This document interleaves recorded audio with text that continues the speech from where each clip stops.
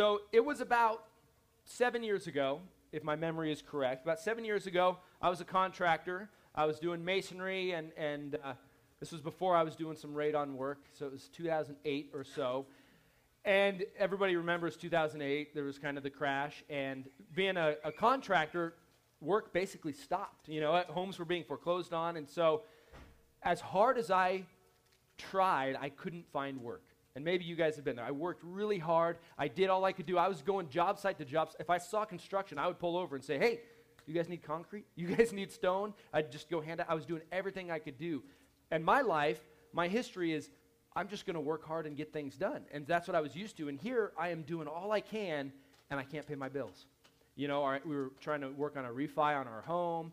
We were on food stamps. And I was stressed.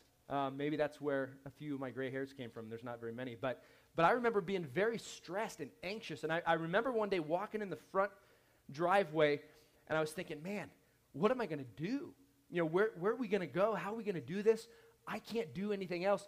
And Philippians came to mind, the passage that says, be anxious for nothing, but in everything, with prayer and petition, let your requests be made known to God. And the peace that passes understanding will guard your hearts and your minds in Christ Jesus. And I thought about that, and God just kind of spoke to me. He lifted a mirror up, and he said, why are you worried? What good are you anyway on your own? I said, I'm not much good on my own, but in you I have everything. And this mirror kind of came up, and I saw this worried, anxious man stressing rather than having faith in the God who died on the cross for me, the God who gives me life. And right then, everything changed in my heart. I didn't have work. I didn't have money. But everything in my heart changed. And that peace that passes understanding flooded over me. And eventually, things turned around and I got some work. But there was a period there where it still didn't. But I wasn't stressed. To be honest, I thought, man, if we lose the home, fine. We can sit under a tree to shade us from the sun and the rain if needed. And God will provide that. God says he'll give us all that we need, not all that we want. So if we don't have cars, great, we'll walk to the store, whatever. But I just had this peace. Because of Jesus, the promises he's made. Have you ever experienced that? Have you ever wondered how you're going to make it and you've turned to Jesus? If not, I want you to learn that. Now, I just told you a quick, short story about how God showed up in my life and I reaped the benefits. That was pretty easy, wasn't it? Were you guys bored while I was telling that story? Probably not. You related, interesting. The reason I started with that is our topic today is evangelism. We're talking about evangelism, and we make evangelism a lot harder than it needs to be. We're all pretty good storytellers, and all evangelism is telling a story. You guys all, when we get into conversations, we basically take turns telling stories, don't we? Hey, yesterday I did this, and I tell you about what happened yesterday, and then that reminds you of a story, and you tell me about some dumb thing you did in college. And we're just used to telling stories, and that's all evangelism is telling a story or two. And so that's what we're focusing on today. Now, we know, if you've been coming here very long, or even a few weeks, you probably understand, here's our mission, to expand the kingdom of God in our lives and the world around us. That's our mission. We want to see people come to Christ and grow up in him. Our purpose is to be in relationship with God and with each other. Remember, what's the greatest commandment? Love the Lord your God with all your heart, soul, mind, and strength. And the second is like it, love your neighbor as yourself. Now, I'm making a couple assumptions today before we start talking about evangelism, and it's this. One, most of us here are committed followers of Jesus Christ. If you're not, welcome. I'm glad you're here, and I hope that you hear the heart of God here and come to know Jesus as your Savior. But we haven't launched yet, and so we're trying to train, so I'm assuming you are a follower of Jesus. The second assumption is this, that you know our mission, that you agree that our mission is to go make disciples. A lot of Christians won't agree that that's our mission, or they don't think we really need to be going and doing that. We should just get together and do, potlucks. I'm assuming you understand our mission is to go make a difference, to change the world for him. I'm assuming that. And then here's the third assumption. I'm assuming that you desire an intimate love relationship with Jesus Christ as Lord. I'm assuming, not that you're perfect, but I'm assuming that you want to grow in Jesus Christ, because anything that we do of value in this life is simply an overflow of what God is doing in us. So if you aren't pursuing God in a love relationship, then doing this evangelism, it's pointless. It's duty. It's a burden to do it. So I'm assuming that you understand that our priority in life is to be in relationship with Jesus Christ, to love him. And how we do that is spending time with him, basically. That's why we spent so much time talking about prayer, because that's how we spend time with God. That's why on the back there we have devotionals. They're awesome, written by Hope Church down in Las Vegas, so that you can day by day spend time with Jesus. And as you do that, then he will fill you up and you will overflow. And evangelism is one of those things. Being a witness is one of those things that will overflow. The reason I'm starting with that assumption is I don't want anybody in here to sit and go, okay, now this is something I need to go do in my own strength, because you'll fail, you'll be stressed, you'll be anxious, you won't be at peace about it. It starts with our walk with Jesus. That's why our 3 key relationships, they're up there in the back. 1, up with God. Primary, that's our primary relationship. Everything else flows out. The second one is in, with fellow believers, in community. The third is out with the world. If we don't have up with God, it's worthless. If we don't have in with each other, we have nowhere to bring people that respond to the gospel.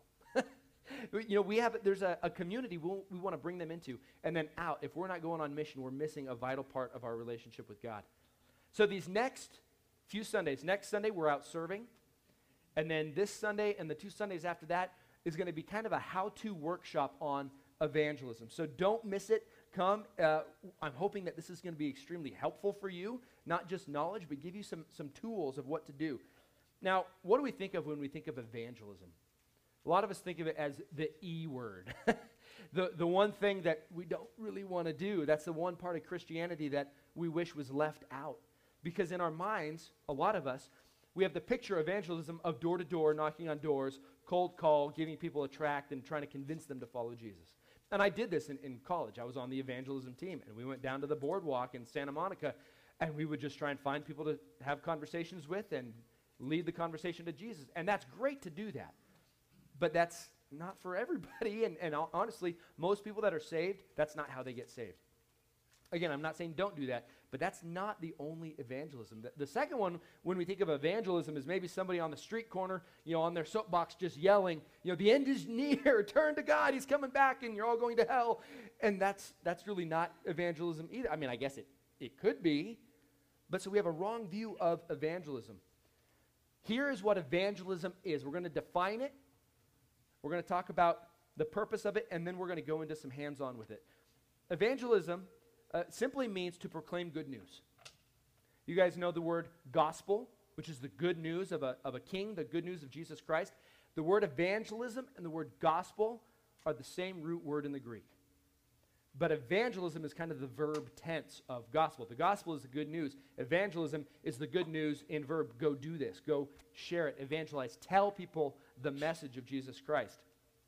This is in your notes. If you're a note taker, it's on your bulletin there.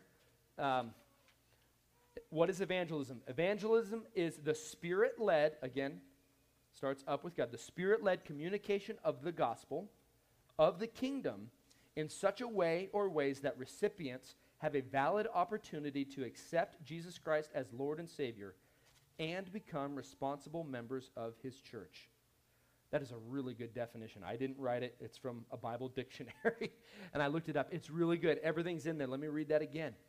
Evangelism is the Spirit-led communication of the gospel of the kingdom in such a way or ways that recipients have a valid opportunity to accept Jesus Christ as Lord and Savior and become responsible members of his church.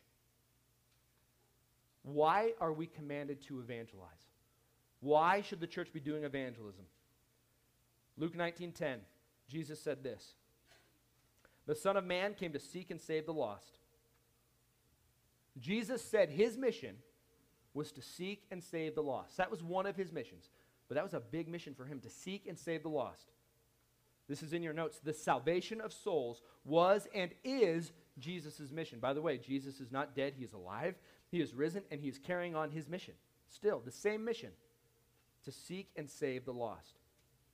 And then John 20:21, Jesus said this to his disciples, "As the Father has sent me," and we already saw what God the Father sent him to do, seek and save the lost. "As the Father has sent me, even so I am sending you."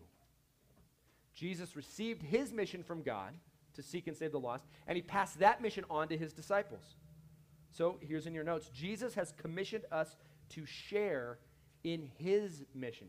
Remember, it's his mission, and we share in it. So, real quick, if you don't have a desire for the lost, if you don't have a heart to see people come to Christ, here's what you need to do. You need to spend time with God. You need to get to know Jesus Christ. And as you get to know God better through his word, then he's going to grow you inside, and all of a sudden there's going to be something flowing out of this love for others that you're not even going to really understand where it comes from. And I know this from my experience. When I have days where I'm kind of focused on me and I'm selfish and I'm not spending time with God, I don't care all that much for people, to be honest.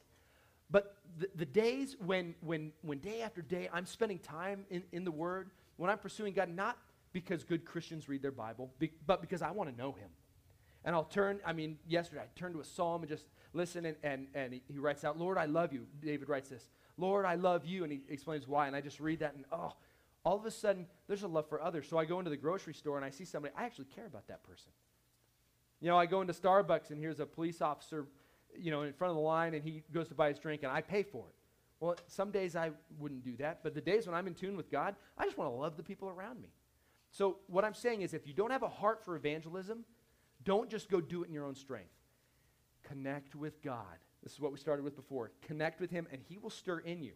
There is an aspect of obeying, and as we obey, he gives us the heart, but it's not a legalistic duty to be right with God. I want you to get that.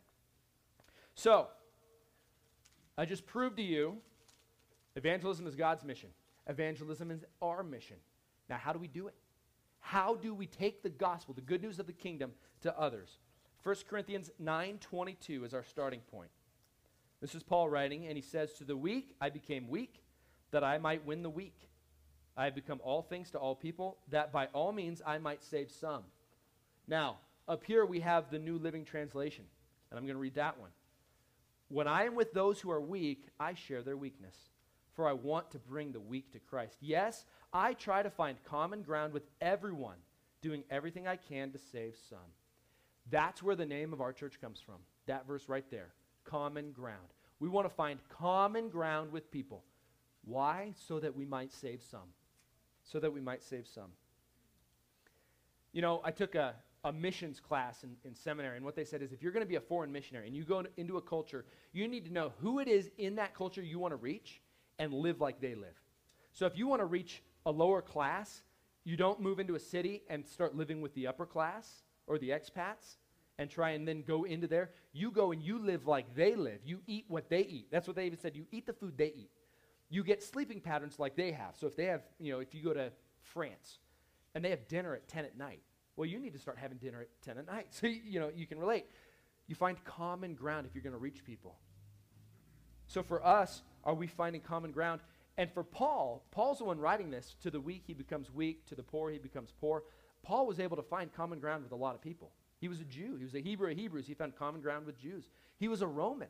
He had common ground with Romans. He knew how to suffer. He knew how to do with much. Who do you already have common ground with? People in your same stage of life? People in your neighborhood? Who do you have common ground with? Similar likes. Are you snowmobilers?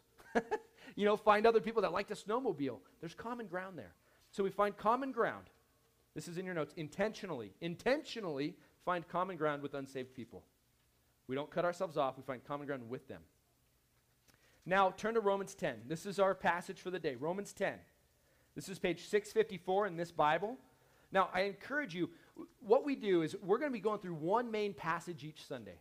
And I would encourage you, when we go through that main passage, read it in your Bible. We use the ESV, but you can have your own. But read it. Wow, we only have one Bible left in the back. Anybody want it? Anybody need a Bible? I'll bring more next week. But I encourage you to read it. The peripheral verses, because we'll refer to other ones, will appear up here, but the main passage doesn't. And here's the reason. My heart is that you become people of the Word. Not people that just listen to what other people tell you to believe, but that you become people of the Word. So you open it up, you read it, you see it, and you go, Derek's not lying to me. I've said it before. I've offended people in the past saying, every now and then, I'm going to misquote Scripture just to test if you're reading it yourself. I probably won't do that. But I would plead with you, read it yourself. This is the authority, not me. So Romans 10, page 654, turn there. Romans 10. And we're going to see a picture now of evangelism, of the process of evangelism, and where we fit in this. So Romans 10, starting in verse 9. Paul writes this: because if you confess with your mouth that Jesus is Lord, and believe in your heart that God raised him from the dead, you will be saved. If you confess with your mouth Jesus as Lord, believe in your heart God raised him from the dead, you will be saved. If you don't have that verse memorized, I encourage you to memorize it. Because that's our goal, right? Jesus said, I came to seek and save the lost, and I've now sent you to do the same. What are we doing when we're seeking and saving the lost? We want people to get to this point where they believe in their heart, where they confess with their mouth Jesus as Lord, and believe in their heart God raised them from the dead. That's our goal with ourselves and with others. So let me draw this picture real quick here. Forgive me for my crude drawings, if you would.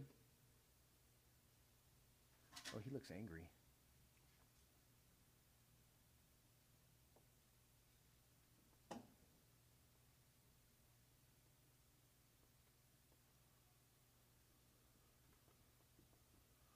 Okay, there's our goal. That is somebody humbly submitted to God. I thought about trying to draw Jesus, but I thought it would just be an insult to Jesus. So Jesus is the light, he's shining, and our goal is humbly submitted to him. Confessing with our mouth Jesus as Lord, believing in our heart that God raised him from the dead, you will be saved. That's what we're going for. This is, I'm not sure if this is in your notes. Saving faith is not mere intellectual agreement, but deep inward trust in Christ at the core of one's being. That's from the ESV Study Bible. I can't word it better, so I'll just use that. Saving faith is not mere intellectual agreement, meaning it's not knowing things about Jesus. Being around Christians doesn't make you a Christian. Coming to church doesn't make you a Christian. Knowing things about Jesus does not make you saved. Saving faith is not mere intellectual agreement, but deep inward trust. Faith, trust in Christ at the core of one's being. That's why this is the picture that shows it. This isn't somebody that just knows stuff, humbly submitted to Jesus as Savior and Lord. That's what we're going for. Now let's read on, please. Look at verse 10, Romans 10:10. For with the heart one believes and is justified. That means made right with God. Belief, justified. You're saved by your belief in Jesus Christ. And with the mouth one confesses and is saved. Again, our relationship with God is personal, but it's not private. There's a public proclamation. That's when we baptize, that's what we're doing. We're proclaiming Jesus as Lord. Verse 11, for the scripture says, everyone who believes in him will not be put to shame. For there is no distinction between Jew and Greek, for the same Lord is Lord of all, bestowing his riches on all who call on him.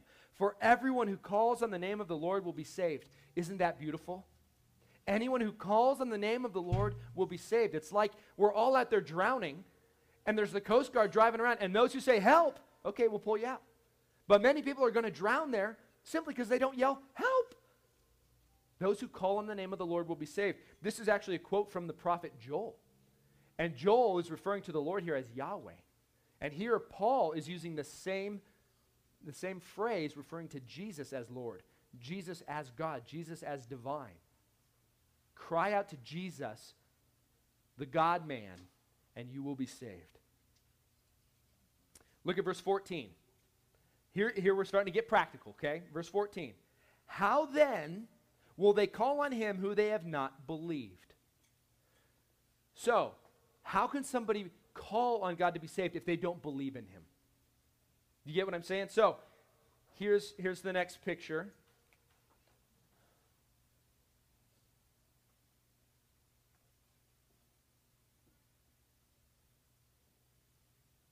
Again, forgive me for the crudeness.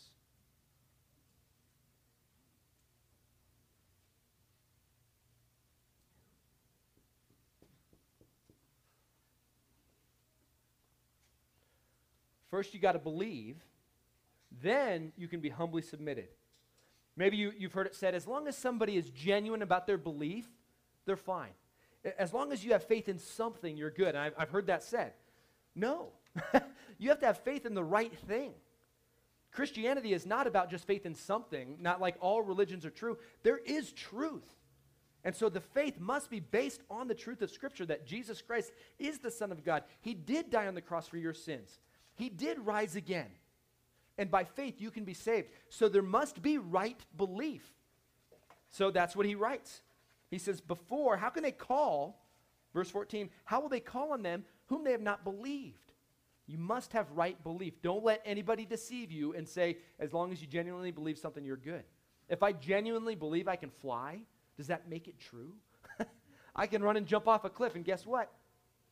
My kids get some nice life insurance, but I'm not going to fly. So it must be based on truth, truth found in Scripture. This is in your notes. In order for someone to possess saving faith, they must first have correct belief that Jesus died and rose again. Now look back at verse 14 with me.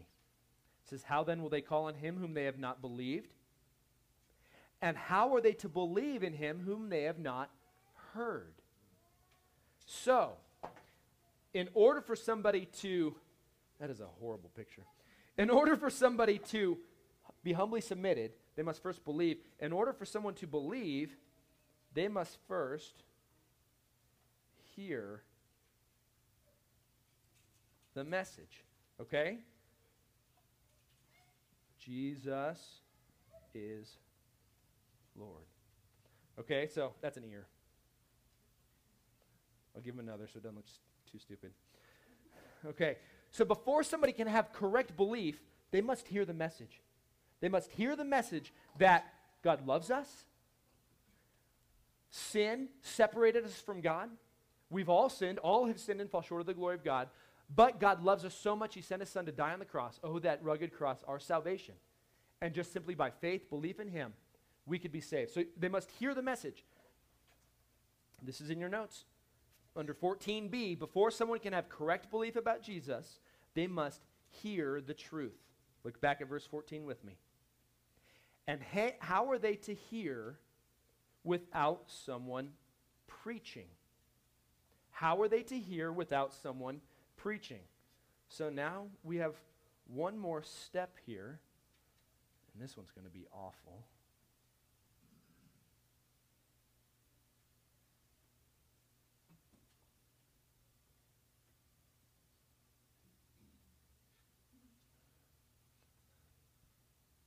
There we go. That's awesome. That's somebody preaching. Here, let's give them a. Let's give. Just like you, Derek. Is that Beavis?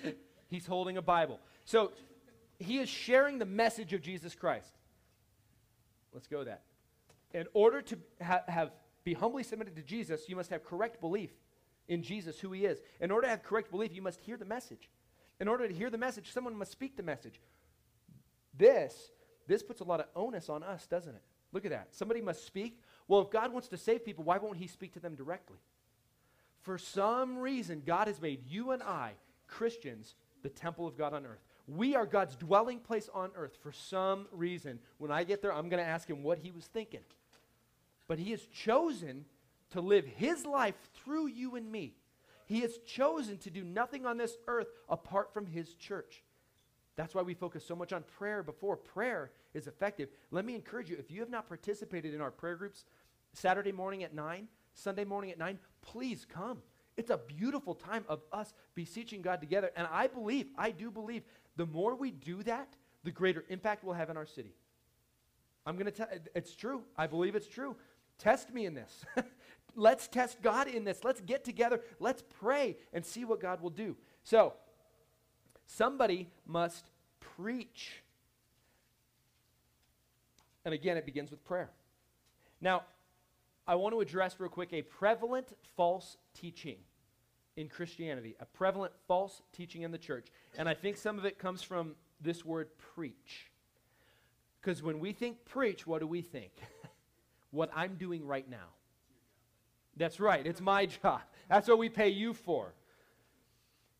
When we think preach, we think somebody in vocational ministry, somebody gifted in speaking. How many people are gifted in speaking? Not a lot. Do you know that the number one fear is public speaking? Number two is death?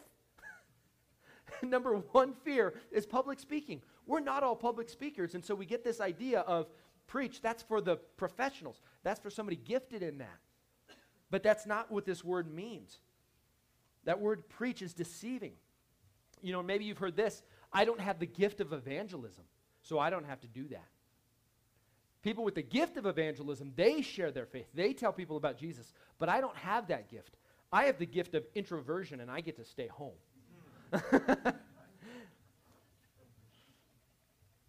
That also is a deception. That's not what the Bible teaches. That's not what the Bible teaches. Now, is evangelism a gift? Some will say it's not. I believe it is a gift. I believe the Bible teaches that there is a gift of evangelism. I understand those who say it's not a gift, it's an office in the church, it's a position of leadership. I understand that, but I do think it's a gift. I think there are some people that are uniquely gifted with a heart to just share the message and people respond. I wish I had that gift. I don't. I've been accused of having that gift because I have a heart to do exactly what we're doing, but I don't have that gift.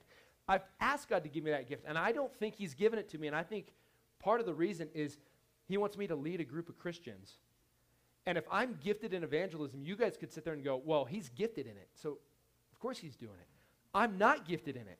And I think God did that on purpose so that you guys can go, well, he's not gifted, and now I feel guilty, I have to do it too. That's not the point. I don't want you to feel guilty, but I'm in this with you. I don't have this gift. Think about it. How many other gifts are there in Scripture that because you don't have to do? There's a gift of mercy. If you don't have that gift, do you have to be merciful? Yes. There's a gift of compassion. If you don't have the gift, are you free to be a jerk? No. There's a gift of giving. If you don't have the gift of giving, does that mean you don't have to be a generous and sacrificial giver? No. So there are gifts, but yet, we as Christians, as we grow, as we become more and more humbly submitted to God, these things flow through us. Evangelism is one of those. Sharing our faith is one of those.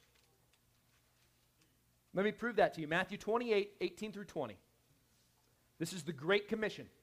And Jesus came to them and he said, all authority in heaven and on earth has been given to me. Go therefore and make disciples of all nations. That it's as you go in life. So this isn't just preachers. This isn't just missionaries. This is you as you go to work, as you go to school. As you go, make disciples of all nations, baptizing them in the name of the Father, the Son, and the Holy Spirit, and teaching them to observe or obey all that I have commanded you. And behold, I'm with you always to the end of the age. He tells his disciples to teach others to obey all of his commands. He just gave a command to go make disciples. So they're told to teach obedience to this command also. Do you get that? Because some will argue, well, that was a command just to the disciples, but no. They were told to pass that on. Acts 1:8 says this, but you will receive power when the Holy Spirit has come upon you, and you will be my witnesses in Jerusalem, Judea, Samaria, and the ends of the earth. Now, tradition holds, history shows that a lot of the disciples did make it to the known ends of the earth. They went a long way. But did any of the original disciples, apostles, make it to America? They didn't. Well, who's in America? Well, you and me. There are still places where the gospel has not gone. The truth is, this command to be a witness, to evangelize, it goes to all disciples, even if you're not gifted in it. We're called to do this. We're called to witness. And look back at verse 14 with me real quick. Let me read that. Verse 14, how then will they call on him whom they have not believed? How will they believe in him whom they have not heard? How are they to hear without someone preaching? Use words. Maybe you've heard it said, witness always and when necessary use words. That's not a very good statement. It is a good statement in that your life should show Jesus. You should be incarnational, meaning Jesus should be living through you. You should be a loving person, a giving person. So yes, you should be witnessing always in your action. But I don't like the part when necessary use words, because if you're going to lead somebody to Jesus, you have to use your words. You know, I pictured kids learning to talk, right? And some of them know sign language or whatever, and you know they want the Oreos. You know, and you say, hey, use your words. Use your words, please. You know, we need to do that with Christians. Use your words. You know, no, I'm just going to serve my neighbor, and they'll see Jesus in me. Well, wrong. Maybe they'll see Jesus in you, but they won't know the details. They won't know the details to have right belief to call on the right God. We got to use words. We have to use the words given to us in Scripture. It takes words for people to believe. Use your words. I don't think I put anything in your notes on that. Now, let's get practical here real quick. Why don't we do this? Why is the evangelism the E word? Why are we so scared? You know, I guess I could have us raise our hand if we're nervous about doing this. You know, why is it we feel, guys, like we're asking a girl out for the first time when we go to share, you know, we go all clammy and nervous and it gets hard. Well, why were you scared to ask a girl out? You're scared of rejection. It's often the same. We don't share our faith because we're scared of rejection, aren't we? Let's be honest. But if they reject the message, are they rejecting you or are they rejecting Jesus? They're not rejecting you. They're rejecting the message. And I'll be honest, most will probably reject the message. The road is narrow and few there are that will find it. But that doesn't mean we need to stop speaking. They're not rejecting us. They're rejecting Jesus. And how was Jesus with rejection? Do you remember his life? How did he deal with rejection? Pretty good. He was okay with it. He was fine with it. We should be fine with it too. So here's my advice. Just get over that one. The second one is we're afraid that we're going to say the wrong thing, aren't we? Well, I'm going to mess it up. I don't know enough. I don't know enough to share it correctly in the right order. I'll tell you, that's a deception from the devil. It is. I think the enemy puts that in our mind. You don't know enough. You're not smart enough. I think that's one of the very negative sides of Christianity in America becoming a classroom. That discipleship becomes going to a class and learning all the stuff about the Bible. And then 3 years later, maybe you can go share your faith. But what do we see in the New Testament? Remember the woman at the well? Jesus meets her. She's going to draw water. He says, hey, give me a drink. What are you doing talking to me? You know, he just strikes it up. They have this wonderful conversation. Right away, she goes running off into the city. Come see a man who's told me everything I've ever done. How much did she know? Almost nothing. She knew who Jesus was. Jesus told her he was the Messiah she had been waiting for. And apparently she believed it. That's all she knew. Here's the Messiah. And she ran and said, come see, come see, come see. And they probably asked details. She went, I don't know, just come see. And the whole city came out. He ended up staying there for days teaching all of them because this one woman ran in and just told what she knew. The first disciples that he called, you know, he came to one, he said, hey, follow me. And the person would start to follow, and then they would run and get, you know, a brother, a cousin, a friend, and say, hey, I just met the one who the prophets told us about. What? Who? Yeah, Jesus of Nazareth. Come see. They were not hesitant to go tell people. They didn't know much at all. They knew hardly anything. So don't let that deceive you. You can do the same thing the woman did. Just come and see. You don't have to know everything, but you can bring them to a small group. You can bring them here when we launch. We'll be ready to go. But bring them in. You can just say, come and see. Come over to dinner with me. You know, I don't have all the answers, but we can open up the Bible. I can Google some things, and we can figure it out. But don't let that chase you away. Don't let that scare you, please. So, what do we say? What do we say? It's as easy as telling a story, and it's telling two stories. The first story you tell is your story. Just like the woman who went out and she said, come see a man who told me everything I've ever done. The first story is your story. I told you a story at the beginning of the message, a story about me, a story about how God showed up with me. That was a recovery testimony. That was a story of how God did something in my life. And hopefully at the end you would go, I want that piece too. And then boom, I could lead into God's story. But there's two stories. It can be your testimony, how you came to know Jesus, or it can be a recovery testimony. Now, we gave you a handout to help you with this. Share your story. Okay? Salvation testimony begins, I haven't always been a Christian. Describe your life. I realized I needed Jesus and received him into my life both. And you just kind of go through this. Here's your homework this week. Fill this out. Do this. Practice it. So that you can tell a story, either your salvation or your recovery testimony in less than 3 minutes. Learn how to tell your story. A story that points to Jesus. So you tell that story. That's the first one. This is in your notes. Practice evangelism by first telling your story.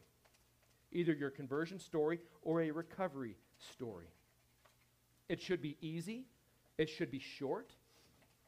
You know, there's some other instructions on there on how to tell your story. It should point to Jesus. Now, real quick before we move on to the second story, it's important for us to earn the right to share our story. How do you earn the right to share your story? In 2 weeks, we're going to talk about servant evangelism. And that's where we'll learn a little bit more about how we earn the right to share our story. But think about this. Evangelism, the people that we want to reach, they're not a project. Do you get that? They're not a goal to be won. They're a soul deeply loved by their Creator. They're someone that you should be loving too. So they're not a project. You don't get a notch in your belt for everybody that comes to faith because of your testimony. And so, care. Think about it. What do people love to talk about more than anything else? Themselves. Absolutely. So ask them their story. And when do people love talking about themselves? When the other person cares. When the other person remembers the things they've said. When the other person asks questions and cares. I know when somebody cares or not. You know, I was working this week. I was doing a job, and the neighbor sees me over there and says, "Hey, how you doing?" You don't care. "Fine, thanks. How are you?" But when you ask somebody, "How you doing?" So there's a relational aspect here. There's the come and see, but there's a relationship. As you build relationships, they know you care. You ask them their story, they get to share. Eventually, they're going to want to know your story. And boom, you get to share your story. You get to share what God has done for you. There's no way I can share any story about my life that doesn't have Jesus at the core. There isn't. But this is something we practice. So we earn the right to share our story. And then after you tell your story, you tell God's story. After you tell your story, you tell God's story. Now, I was going to show the video, but I didn't. But I'm going to walk back here real quick because I forgot to grab one before. I'm glad this room is so small. We got a bunch of these on the back. It's called The Story. I got like 400 of them. Grab it, look through it. It's really easy. It makes it easy for people like me. But you just go through. There's 4 points to this story. Creation. Creation. God created the world. He created it good. He created you and me to be in relationship with Him. In the garden we were in, it was beautiful. I skipped a page. There it is. Creation, fall. This is also in your notes if you want to look at that. But telling God's story. Is it in there? Yes, creation, fall. Sin is vital. For all have sinned and fall short of the glory of God. For the wages of sin is death, but the gift of God is eternal life. So you have to touch on the fall. You know, why does the world suck? I shouldn't say that word. Why is the world such a horrible place? Why is there so much pain and suffering? Because of sin. People need to hear that. But then the rescue. The rescue. So there's creation, fall, rescue. God loves us so much, He did something about it. He sent His Son to die on the cross. They need to hear the message of the rescue. And then there's one more point, and that's restoration. Because that's our hope. God is coming back. Jesus is coming back. He's going to restore all things. Sin is going to be done with. We're going to be in perfect relationship. I can't wait. It's going to be great. That's God's story.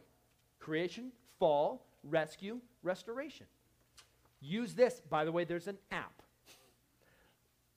It's called The Story. Get the app. It's really cool. And there's a video on there. So these are things that you can use. If you get to this point talking to somebody, pull out the app. Let them watch the video. It's, I think, 3 minutes long. Have these, give these to people. Please grab these and take them with you. I got a bunch so that we can take them and use them. Go through it. We need tools. The world we live in right now, we need some tools. So that's the story. Again, what is evangelism? It is the Spirit-led communication of the gospel of the kingdom in such a way or ways that recipients have a valid opportunity to accept Jesus Christ as Lord and Savior and become responsible members of His church. So when you get to tell God's story, at the end, give them an opportunity to respond. It's okay. You're not a Jesus salesman, okay? You're not pleading with them. Okay, you know what I mean? It's not like you get points with God. But you're praying, hopefully the whole time, that God will stir their heart. And at the end, you can say, would you like to know how you can have this life too? Can I pray with you that you would accept Jesus Christ? They could say no. Okay. Or maybe you have a chance later. But give them an opportunity to respond. And we're going to start doing this more. Once we launch, we're going to do this in the service some. We're not going to be one of those that every Sunday it's just the gospel message and we do an altar call every week. But we are going to do altar calls. We are going to ask people to respond. When we do that, pay attention so that you can do that elsewhere. But give people an opportunity to respond. Now look back at our passage, Romans 10, one more verse. Verse 15. And how are they to preach unless they are sent? As it is written, how beautiful are the feet of those who preach the good news. So, humbly submitted to Jesus as Lord is based on right knowledge. You have to have right knowledge of God first. But in order to have right knowledge, you must hear the gospel, the good news. In order to hear, somebody must speak. In order for somebody to speak,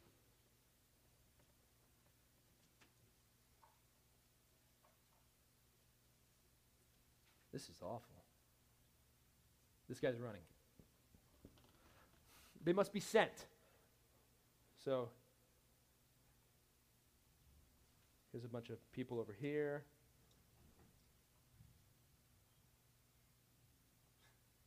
There we go.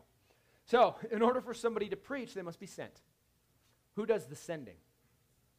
Who does the sending? The church. There's onus on the church to be sending people out. But also, of course, we have God himself doing the sending. So God sends, the church partners with God to send. Now there are those who are gifted that need to be sent. They need to be financed and sent to preach the gospel, to plant churches, to be missionaries. But at the same time, we are all sent where we are. Our homes, our neighborhoods, our work. So I want you, if you're here today and you're a follower of Jesus Christ as Lord, you're sent. I'm sending you. In the power of Jesus Christ, I'm sending you. The church Common Ground is sending you. Jesus Christ is sending you. Go get them. That's why right there at the door going out it says, you're a missionary. Go make disciples. You're a missionary. Go make disciples. But what did Jesus say before and after the Great Commission? Before, he said, all authority has been given to me. Go. You go in Jesus' authority. And at the end, he said, I am with you always to the end of the age. We go with Jesus' authority. We go with Jesus' presence. Gives me chills. Why wouldn't we go? Why wouldn't we go? We're sent. We're sent. If you've wondered, I wonder if I'm sent. Now you know. You're sent. If you're in school, you guys are in school. You're sent to your school. You're sent to your school. Go. Share. We are ambassadors for Christ. Let me pray, and then I have one more thing to share with you. Heavenly Father, I thank you for your message. God, there's a danger in this message. The danger is that we go do in our own strength. The danger is that we feel